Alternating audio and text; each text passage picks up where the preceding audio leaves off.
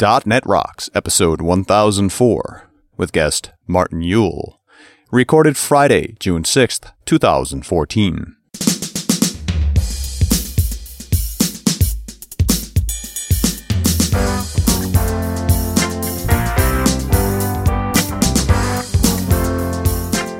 Thanks very much. Welcome back to .NET Rocks. Carl and Richard in the fishbowl at NDC, the Norwegian Developers Conference. We've been here for a whole month from your perspective. Yes. But only a few days from ours.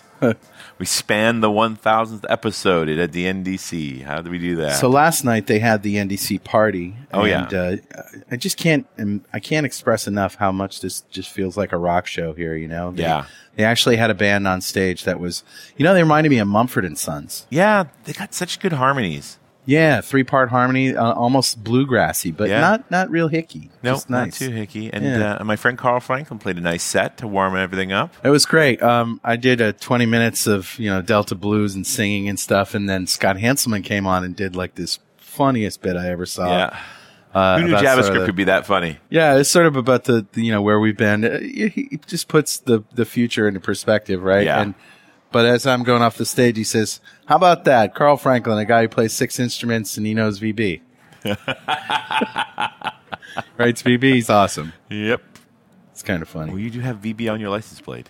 I used to. Did you get that plate up? Yeah, and it says C# now. Oh, does it really? No, it doesn't. That would be awesome. Wouldn't it? Yeah. Maybe one person in town would know what the heck that is. Well, that's all you want. That's why I like to live in a town where nobody knows what programming is all about. Absolutely. You can do the joke, there are only 10 kinds of people in the world, those who understand binary and those who don't. And people look at me like the dog. And then you can walk away. You feel perfectly fine. It's awesome. All right, let's roll the crazy music. All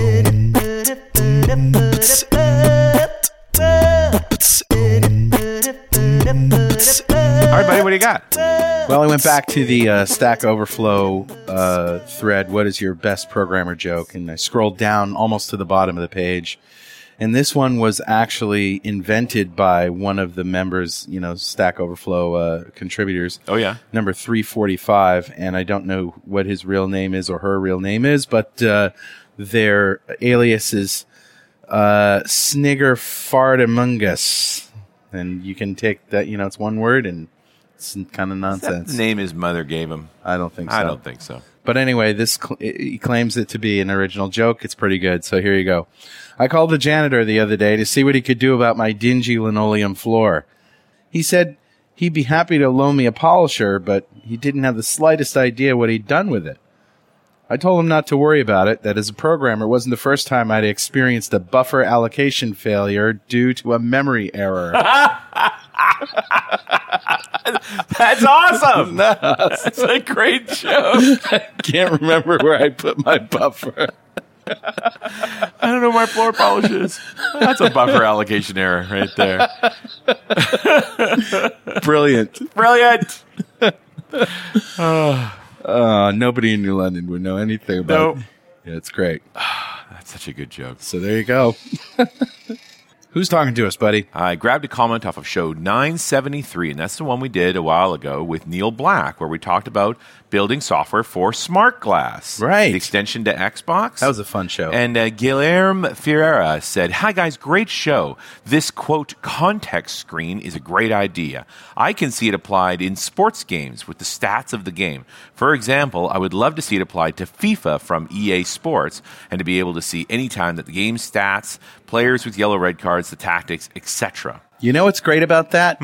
You can take all that stuff off the screen and so just the screen watch can the just game. look like a game, right? Yeah. And then, what I find interesting is he's not talking about real football / soccer. He's talking about the video game version of it, right? Although I think it would work with real soccer as well. That's a constant struggle. There's so many players on the team. It's really challenging to figure out who's who. To actually have all the names and jerseys and stuff on that second screen would be great. And I also like the idea of just being able to turn layers on and off. Like, you could have this sort of augmented reality hovering over them that you can, if you want to look at individual stuff about a particular player. That's a different story, though. That's a cool idea, actually, that you would hold your phone up using the camera, great callback to our show coming up here, and actually have it see the screen, know what channel you're on, and figure out the player you're looking at right now is so-and-so, and give you a list of data. Yep. It's kind of like the thing that Luke Skywalker was looking through, You're right. His binoculars. Guilherme goes on to say, I think this is also a great concept for TV channels. For example, I could see it applied to cooking shows. Neat. So you could actually get the recipes right then and there while you're seeing it being made. Sure. Much brilliant idea. Or a music contest like the X Factor so that you can actually get voting numbers, options to do voting, and so forth. Like all that sort of reality stuff where you want to interact with the audience would be better done on a second screen. And who says you have to hold the second screen in your lap? It could just be next to the TV. Yeah. And just for data. Yeah. And you get it all off the main screen. If you don't care about the data, don't watch it. Yeah. I love it. There's lots of possibilities here. I think we've barely scratched the surface of doing second screen well. And it makes me want to study Smart Glass closer because there's all kinds of tooling there to make it better. Yeah. So, Guilherme, thanks you so much for your comment. A .NET Rocks mug is on its way to you. And if you'd like a .NET Rocks mug, write a comment on the website at .NETRocks.com or on any of our mobile apps. We've got them for Windows Phone 7 and 8, iOS, Android, and Windows 8. And those apps are built by Diatom Enterprises. Who'd love to build you an app, just go to diatomenterprises.com. And before we go any further, let me tell you that Pluralsight is home to the largest technology and creative training library on the planet. They have thousands of developer, IT, and creative courses offered by MVPs and industry experts. They release dozens of new courses every month and still offer a 10-day trial for free, giving you 200 minutes of access. Pluralsight offers a wide range of topics, including iOS, Java, Android, web development, pretty much everything and anything Microsoft. So try Pluralsight today. Subscription plans start at just $29 a month. And that brings us to our esteemed guest, Martin Jul.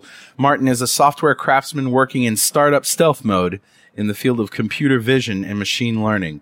He has spent his career building applications for web, mobile, and data centers in fields as diverse as dating, defense, finance, and telecom. You should figure out how to put all those together in one app. I call you for a date and you explode. Before the arrival of the internet age, he studied mathematics and computer science in Copenhagen and is very happy that libraries and powerful processors are finally making the hitherto exotic academic disciplines for computing with images accessible to everyone. He lives in Copenhagen, Denmark. Welcome, Martin. Thank you. Thanks for having me. Well, I'm glad to have you here. And of course, you didn't have to travel all that far to get here either. Yeah. We're in Oslo. Yeah, it's easy for me. Yeah. You got it going well. Computer vision. Yeah, because we've all got cameras, but I don't think we really program against them. You've done a little with the Kinect, right? I have, but we were Martin was talking. He stopped by earlier, and we just had this short 5-minute conversation. And you said that you were just interested in seeing what the current state of the art was, and you thought it was far down the road, far in the future, that you could even recognize shapes and things with computers. And you found out that no, there's a lot of stuff right now that's available. Yeah, and that was really a big eye-opener for me because I've looked at computer vision in the 90s, and back then you could pretty much, if you wanted to wait for the computer to actually process your images, you could do simple stuff like find the green apple in the image or something like this. Oh, yeah. So it was quite boring. And then later I realized that I started noticing people in the street counting pedestrians, counting bicycles and cars, and I thought, maybe a computer could do that. And maybe 10 years ago it would be possible, but you'd still need quite a lot of specialists to do it. Expensive toys, yeah. So still back then it was cheaper to just use people. And then recently I noticed that there was this application for my iPhone that you show it a bottle of wine, and it will tell you what wine it is, what grapes, what vintage, everything else. So not just taking a picture of the bottle so for you to remember, but actually reading the text on the bottle and then checking that against the database. It recognizes the wine, and if it knows it, it will tell you, it's this one. So it's not just optical character recognition, it's doing matching against the label. Excellent. And that's what I thought, okay, that's now that we're at the point of magic in your pocket with an app like that. I thought, okay, it's probably still very difficult. Because hitherto, if you look back, computer vision has been something for national defense size budgets, and then maybe it moved to industry and you could use it for sorting mail, but you still need these big check projects. Right. And now the Vivino wine scanner, I think they use it to solve the simple problem of people not having to type the name of a French wine into their smartphone. Right. So it seems like the price point has come down dramatically. Sure. Well, it's hard to argue with 99 cents, right? Mm-hmm. So I was blown away when I looked at the Microsoft Research Face SDK. Have you seen this? This is if you just look at, search for Microsoft Research Face SDK.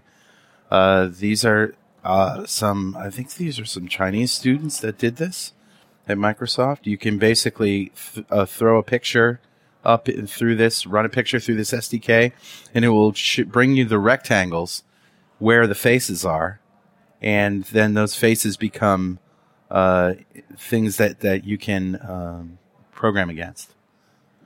Yeah, and so it'll track them as if they're, if you're looking at these images, say that they're frames of a video, it'll track them around.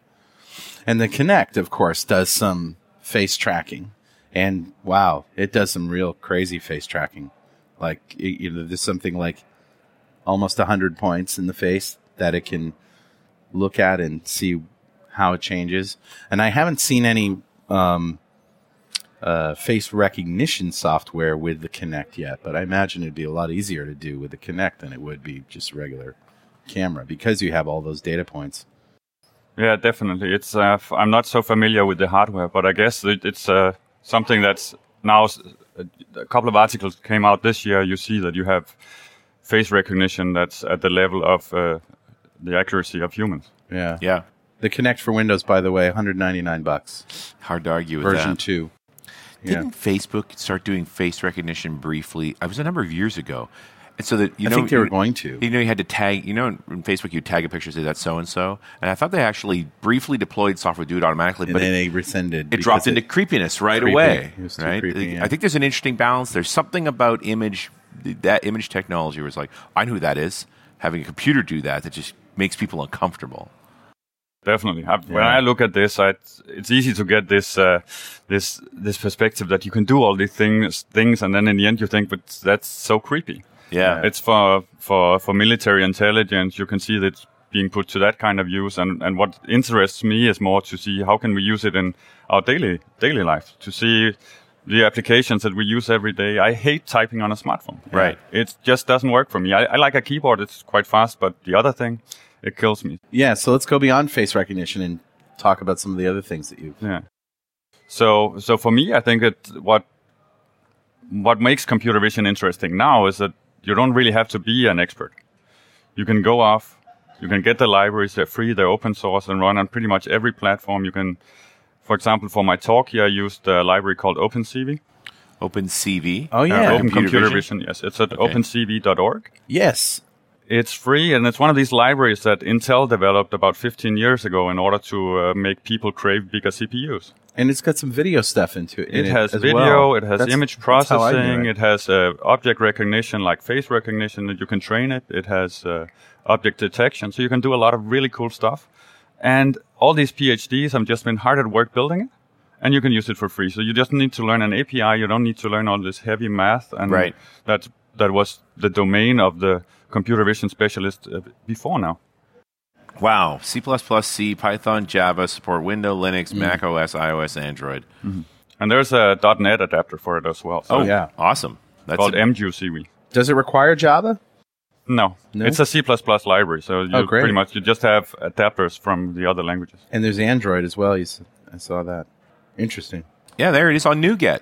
Yeah. OpenCV.NET 3.22 is on NuGet. It's absolutely current. So this is not even this. I don't have to do anything fancy as far as this library is concerned. It's just going to come straight into .NET and play with me. You drop it into your project, and there you go. And it has multi-core support. It runs on your GPU. If you have a good GPU, it's accelerated for that. You don't have to worry. So is object detection the thing that you work with? So how does that work?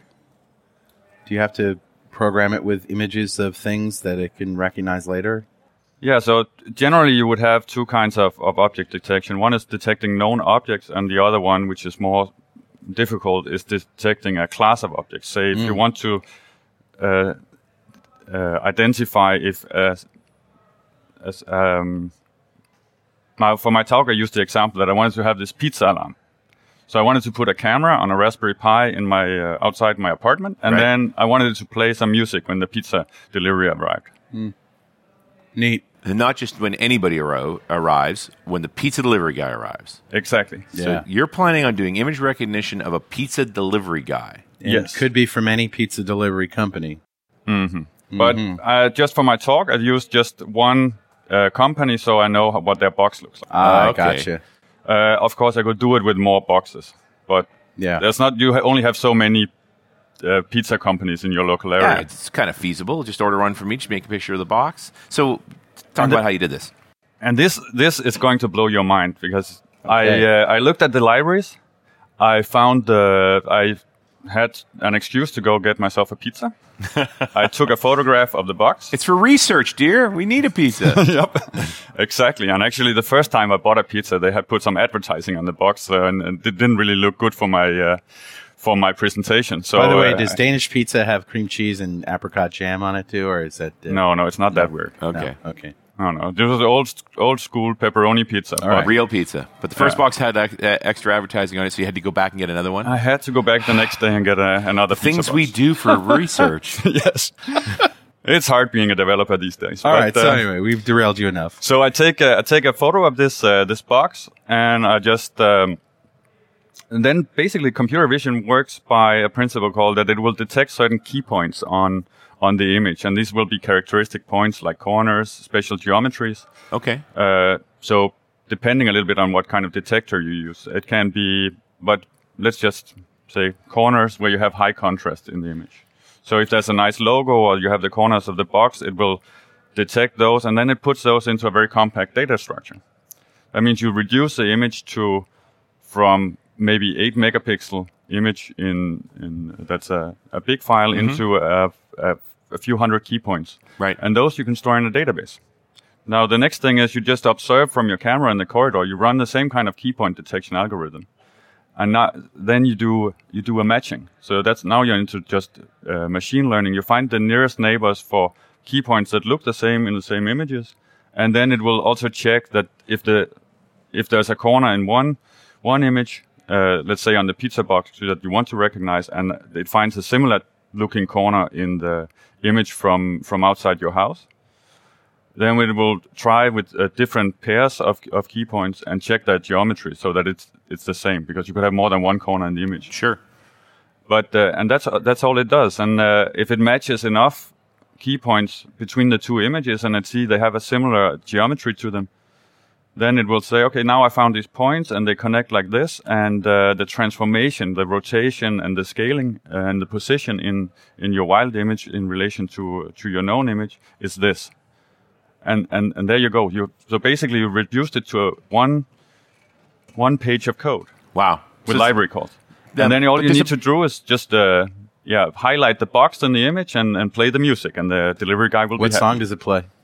Actually, I didn't add the music part yet. But okay, but doesn't matter. It just says pizza time. But how do you compensate for the geometry changes? Like, does part of the point collection know this is the plane that these points are on, so they can change an angle that way? So what you're talking about, I think, is a concept of, well, one of it's related to what is rotational invariance. Right. And of course, the rotation could be in the plane. It could also be that you have an upright pizza box, and then you have it at an angle. Right. I mean, I've got to think, when you took a picture of that pizza box, you got right over it and got a nice squared image directly over the logo. You got the ideal image, and you're never going to get that from the video camera. The pizza's always going to be at an angle. It's going to be partially obscured by the guy holding it. Like, there's a lot of subtlety there, and I presume the library absorbs a lot of this to be able to deal with those geometry That's what changes. Makes it so great, because you don't need to be a PhD to do it anymore. Right. The library has all this insight. And what it does, actually, it's a very clever trick that they use to describe the key points.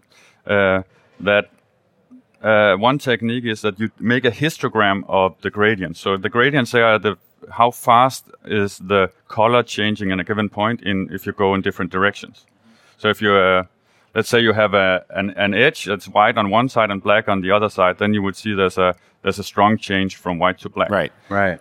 So you would plot a histogram of the different orientations of the gradients in that part of the image that you're looking at. Sure. So you will see, for example, if you have an upper left corner, you will have a lot of gradient representing a left edge and a top edge.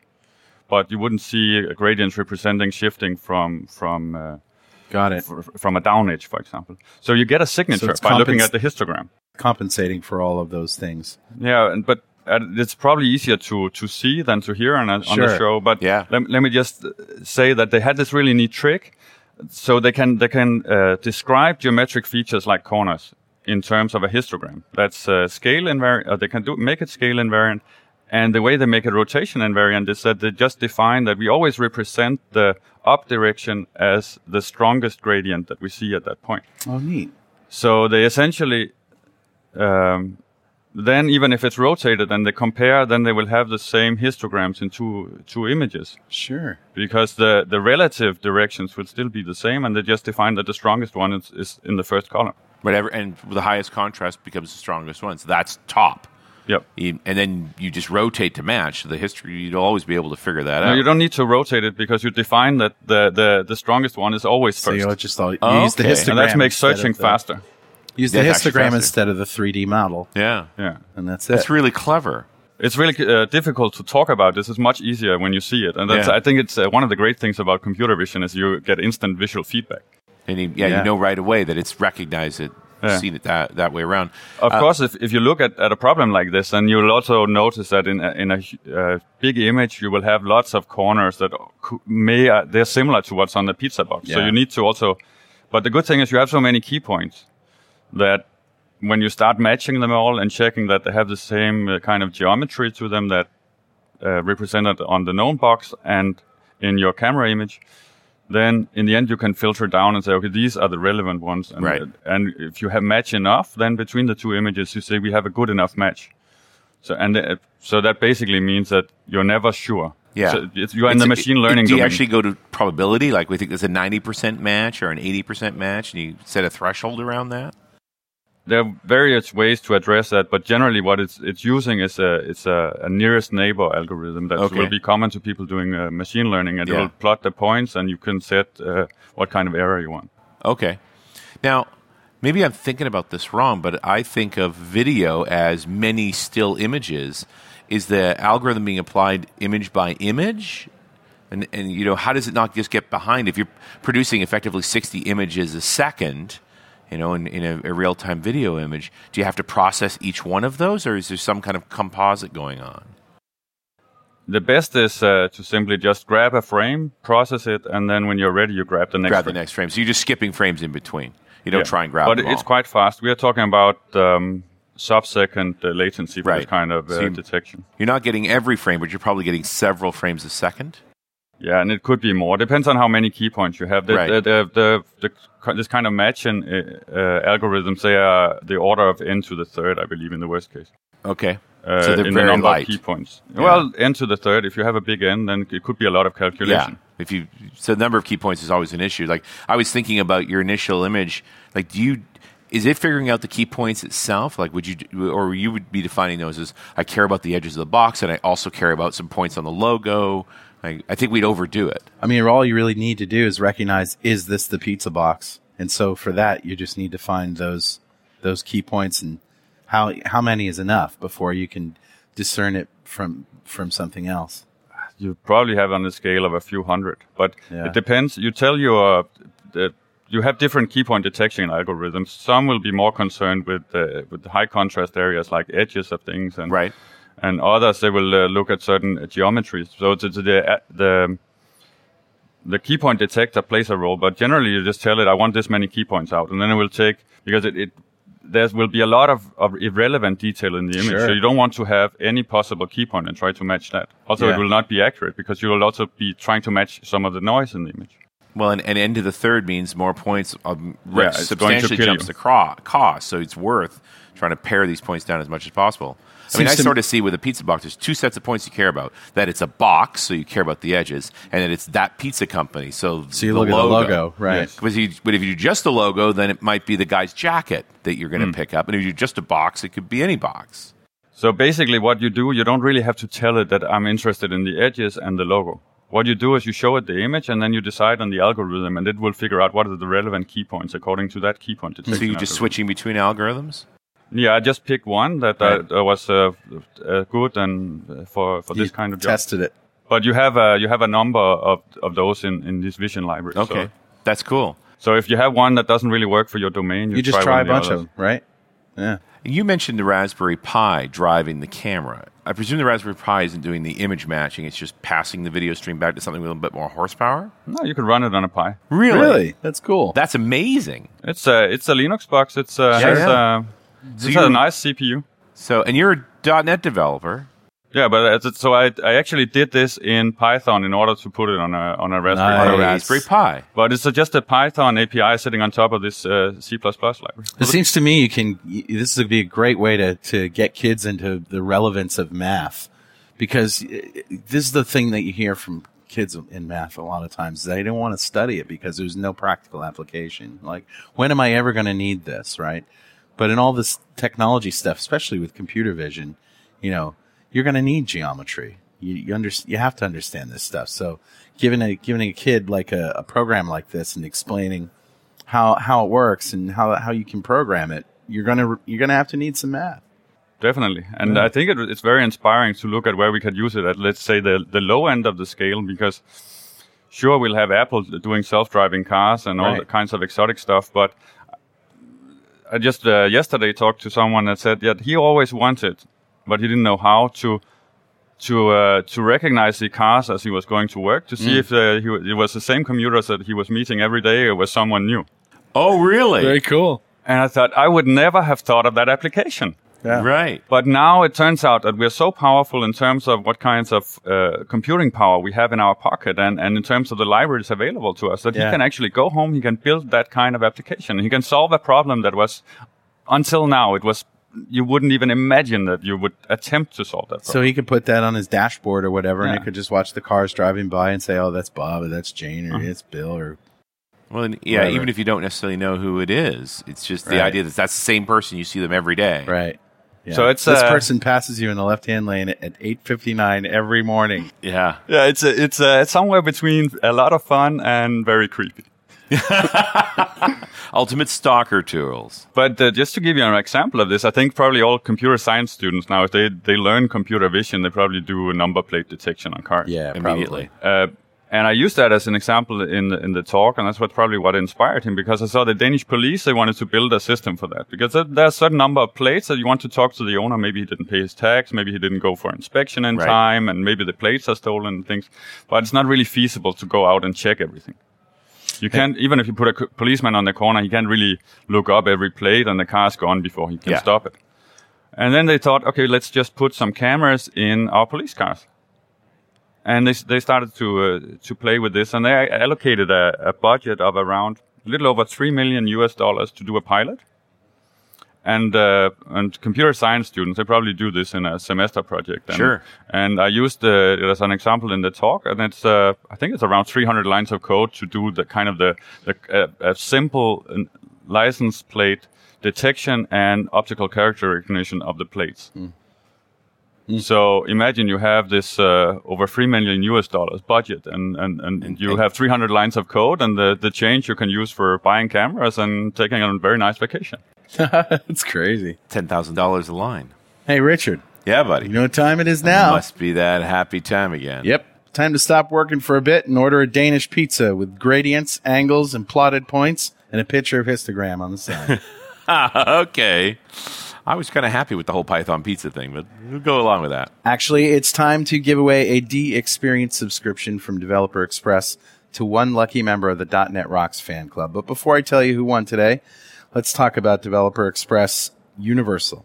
Become a UI superhero with DevExpress UI controls and libraries, and deliver elegant .NET solutions that address customer needs today, and leverage your existing knowledge to build next-generation touch-enabled solutions for tomorrow.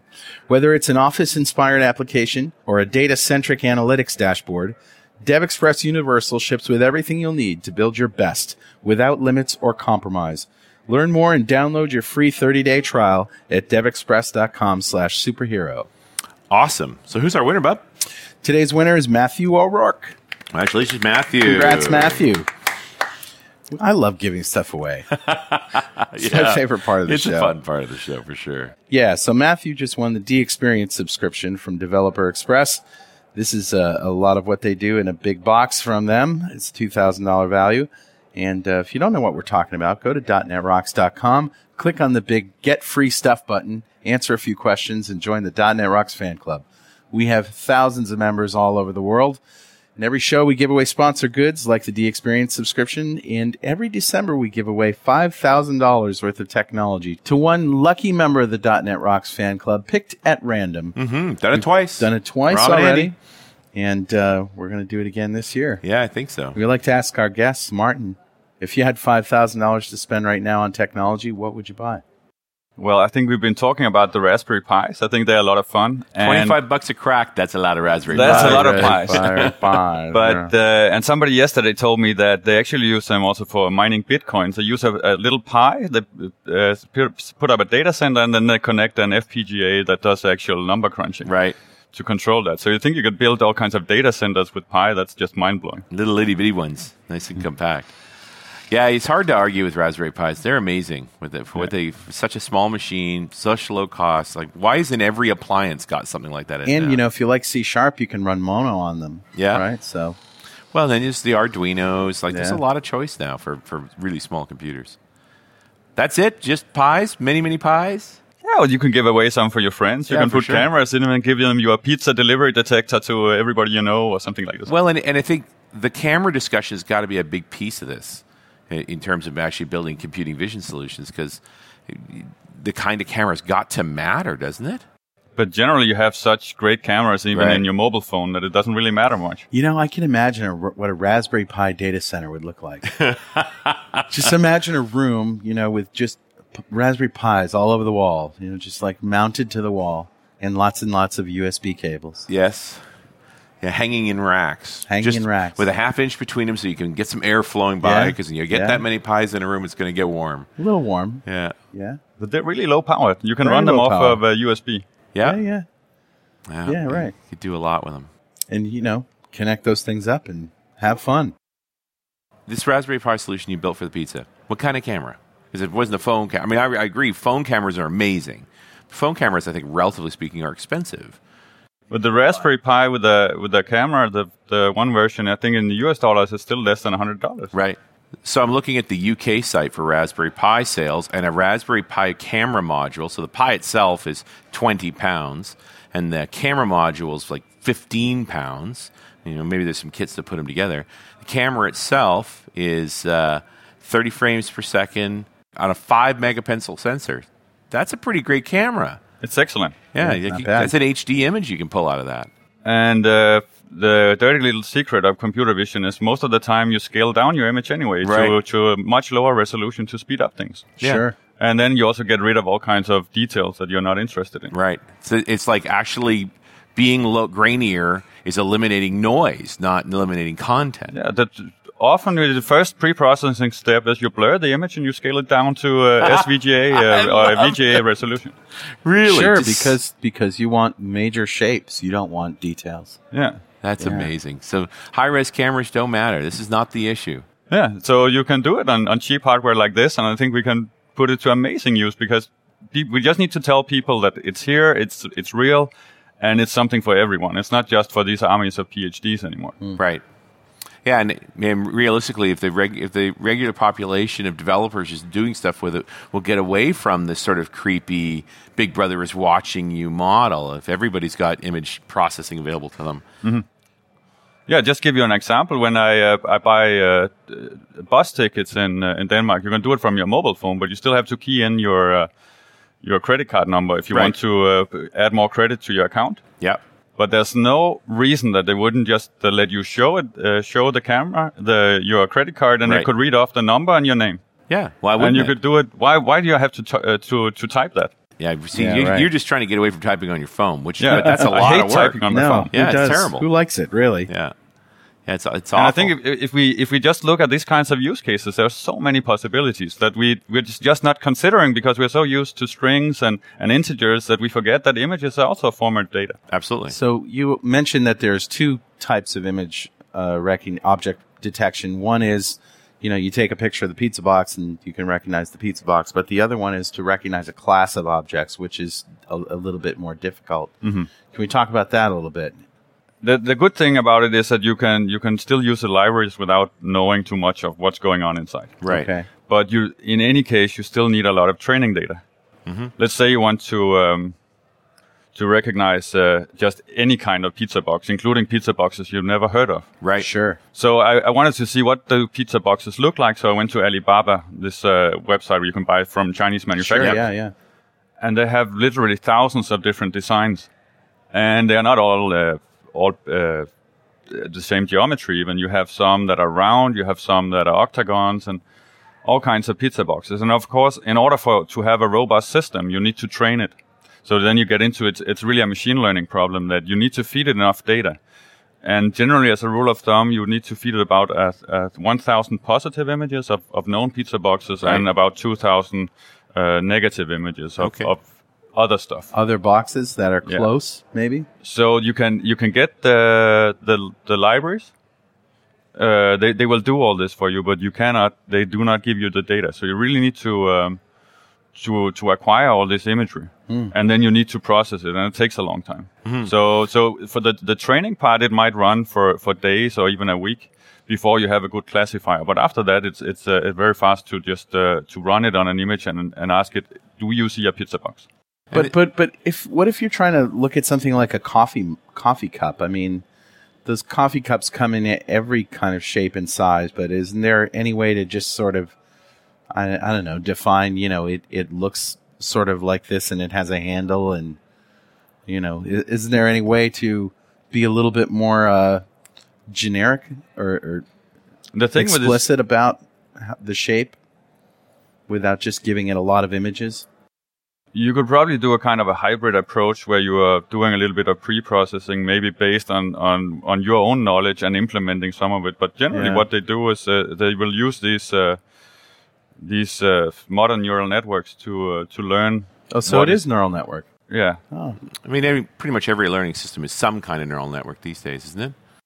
It's definitely coming back, but for a long time, if you looked at it, people used more like randomized forest and other things where it's easier to understand what's going on. Whereas with the deep belief networks, you get a result, but you can't really necessarily tell what's happening. Right. You don't know why it got it right. Yeah. And so at the same token, you don't know when it gets it wrong, why it's getting it wrong. I mean, that's always the frustration when I've worked with neural networks is usually we ended up with training bias. Sooner or later, as you keep retraining, trying to get the perfect match. It's like, it worked great on the sample data, but in the real data, then you introduce new boxes and it misses them. Mm-hmm. Yeah. So it's always a problem. But it has really made a big comeback the last 10 years because people found out how to train the layered networks in a much more efficient way than previously. So you take 1,000 positives, 2,000 distinct negatives, yes, and you run it through. Yeah, that's a rule of thumb, and then you'd probably have something that's good enough that you would have your any kind of pizza company delivery detection. Right. And when you said you just went to Alibaba and just pull a bunch of images down, is that a pretty good approach? Or like go to Bing or Google and grab images? I just wanted to see the diversity. I didn't actually train the generalized classifier. Oh, okay. I just wanted to see if it... then in the end, I said, but actually I don't have so many pizza shops in my area. But it's not a bad idea going just grabbing random images off of Google and Bing, like coffee mugs. I could just say coffee mug, right? And there's a bunch of go to Flickr or Instagram. Yeah, Flickr or Instagram. There's this really cool computer vision startup called Jetpack. They actually do city guides based on computer vision. So they pull down all the Instagram pictures and then they see what is a bar in this city with the most happy people or the most hipsters with beards and things. And then they can generate automatic computer or city guides for tourists just based on analyzing Instagram photos. Wow. And that's now you're a little bit in the PhD territory, but it's still within reach. Yeah, well, it's just, and again, it's like you just haven't thought about, we already have this incredible library of photos sitting up on the internet, generally exposed to everybody, and we're not really doing anything with it.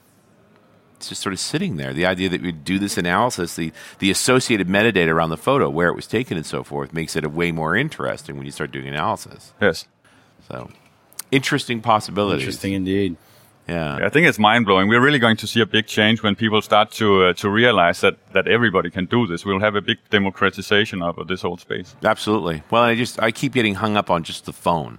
Like all the things I want to do images with phone. Well, Carl just spat one out of the blue when we were talking about smart glass at the beginning of the show, where you hold your phone up to the TV screen and it recognizes that player for you that's playing soccer and then gives you all the stats. Mm-hmm. Like that's just fascinating to me, that the idea that we use screens that way. It always seems to be augmented reality in one form or another. I just want more data about what I'm seeing. Yes. And that's sort of on the real-time side of stuff. But I think that generally the one computer vision type application that most people know and use is actually optical character recognition. It's very lo-fi. Right. Yeah, and what about OCR? Because we really haven't talked about that so far. That wine classifier is clearly using OCR to some degree to identify a wine. That's what I thought. Oh, really? And then I remember reading an interview with the guys from that company saying, no, they found that OCR is actually not very good. And then I started to really notice the bottles on wines. Right. And you'll notice, particularly the French wines, they are very elaborate and artistic. Right. And so the fonts are unreadable. Yeah, they pretty much look like a captcha. They have all kinds of nice little patterns through the letters. Right, yeah. It's not about reading the text. No. So in the end, I think what they did with the wine scanner was that they simply did this known object detection. Right. So in some ways, object detection is a better exercise for a lot of things than it is. I'm speculating because I don't know how they implement it. My guess is that they will do some kind of staged approach where they look at some easy to compute global features first, like what are the dominant colors of the label, and then they can narrow down the scope of possible labels, and then they just match against known wines. And I think in their database they have over 1 million wines, so wow. they pretty much know everything. The computer vision app that I've been using the past couple of weeks a lot is the Bing Translator app. I don't know if you're familiar with it, but was traveling in Germany, and my German's just not that good. In fact, it's horrifying. But the Bing Translator app, I could literally use the camera, hold it over the menu, and it would change the words. That's brilliant. It was unbelievable. And it's totally that augmented reality look of I'm like, and every time the server would come by, see what I'm doing, that I'm holding the phone like it's a magnifying glass over the menu and seeing the words. And they're like, is it really? And it's real time, right? And as I'm moving it, the words are changing. But it totally depended on the font, the lighting in the room, the contrast. Like there was, you go to the menus you couldn't read, fancy restaurants, because they got fancy fonts. So as soon as you and low lighting, as soon as you went in there, it's like I can't read this menu. Right? You go to a cheap place with simple printed menus and bright lights, no problem at all. So that to me, again, you get back to, is OCR worthwhile? Absolutely, and it's been open sourced. You have some very good libraries. Hewlett Packard, they wanted to commercialize OCR, and they made this ScanJet desktop scanner in the 80s. I think it was 87, and in order to do that, they made a research project. So they built actually an OCR library called Tesseract, and then they didn't use it in the product, and at one point they just open sourced it. Wow! And when Google wanted to scan all the books and put them on the internet, they just took over the maintenance of that library, and it's right, because it's on Google Code. Yeah. And you pull it down and you show it an image, and it will do all this difficult stuff like layout analysis to separate. For example, if you're scanning a book, it will notice, maybe you have a book title and a page number that's not relevant to scanning the main text, etc. So just actually focusing in on what's important, which I think is the hardest part. Yeah, so all this is it has a lot of it removes a lot of difficulty, and you're down to just essentially you're instantiating the library, you're telling it which language it should use in order to help improve the accuracy, and then you just send it an image and you get a UTF-8 text back. Wow, indeed. So is that running on Google services? You're basically just picking the image and shipping it to them? No, it's a library. You just add it to your application, and then they ship it with the training data, so it's already trained for a whole lot of fonts, so it's very accurate. That's amazing. So again, if you can think of any kind of problem where you have information, say on paper, that you want to bring into your application, instead of forcing your users to type it, they don't like it, even on a good keyboard. Then just maybe consider putting a small app on their camera, allowing them to send a photograph they take with their camera, send it to your app, and then you do the processing. And if you do get it, let's say, just 80% right, then they will be happy to do the last 20%. Sure, saves them work. Yeah. And I think we really have to think about these kind of low-end scenarios, because that's where there's going to be so much potential. Yeah, you're shooting fish in a barrel. It's these little things here that are easy to grab onto and make stuff better. Stop typing on your keyboard. Essentially, yeah. And to take the shortcut. There's absolutely no longer any point in having this. Previously when computers were very expensive and hard to program and didn't have much power, then the humans were very flexible and we were relatively cheap. But especially with the touch screen keyboards, we are slow. Yeah.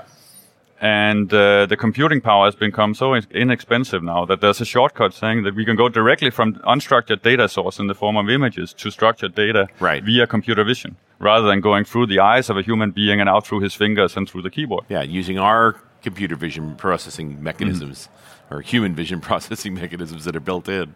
Yeah. What are some of the other cool examples you've seen using computer vision we can inspire people with? Yeah, definitely. Personally, the wine thing was mind blowing, and then this kind of city guides, because the fact that you just pull off the Instagram feed and you look for all kinds of features, which place in the planet has the most blue sky, and that's just it's from a computer vision point of view, it's easier than it looks, but the result is amazing. That comes data. Instagram is a great source of data for computer vision, isn't it? And there's a kind of an interesting tangent to working with the images, is that you will think that whoever has a data center that holds Instagram photos or any other kind of big data sets, people who want to process that information, they want to be in the same data center. Right. So if you're a cloud provider and you see that all the big data sets are already living there, you should put your bet on that all the applications will eventually move there. Sure. Because we don't want to ship it around. Yeah, less distance is better. Any other libraries? I mean, Tesseract's amazing. OpenCV, clearly a winner. Are there other libraries you count on? There's so many. So I don't even follow up. There's some. You can spend a whole career doing this, right? I just picked two that seem to do what I wanted to do, and that are free. They're easily accessible. They have good APIs. So if you go to NuGet, if you're wanting to do this in the managed code, if you go to NuGet, there's a OpenCV.net. So OpenCV is C++ only. Yeah, it's a native library. We talked about that at the top of the show. Yeah, well, okay. You might have talked about NuGet for OpenCV, but I don't know if you said OpenCV.net. There's a site.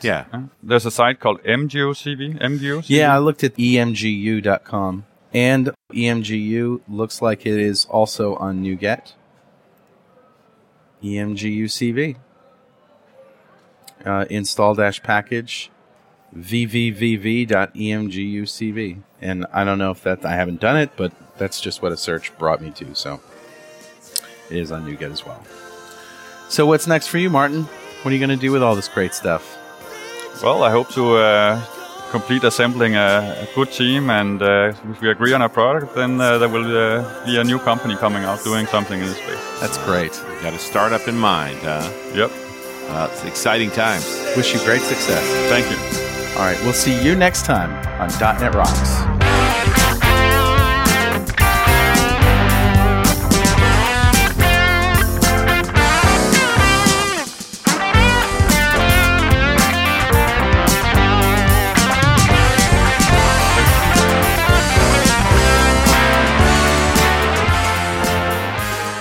.NET Rocks is brought to you by Franklin's Net and produced by Plop Studios, a full-service audio, video, and post-production facility located physically in New London, Connecticut, and, of course, in the cloud. Online at pwop.com. Visit our website at dotnetrocks.com for RSS feeds, downloads, mobile apps, comments, and access to the full archives going back to show number 1, recorded in September 2002. And make sure you check out our sponsors. They keep us in business. Now go write some code. See you next time. Got a transmitter banned by the FCC. Yes, I'm a